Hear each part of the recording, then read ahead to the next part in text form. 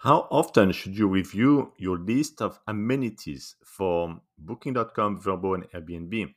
Should be at the very least every 6 months. And if you can do it every 3 months, even better. Why?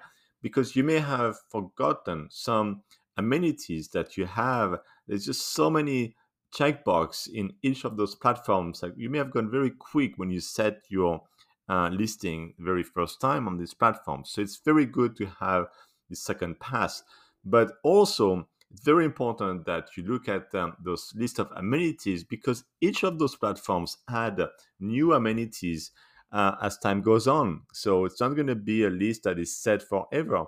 You have to check again to see maybe they have like some board games or different list of amenities for the type of views that you have from your property and so on. So be competitive, check your amenities at least every 6 months.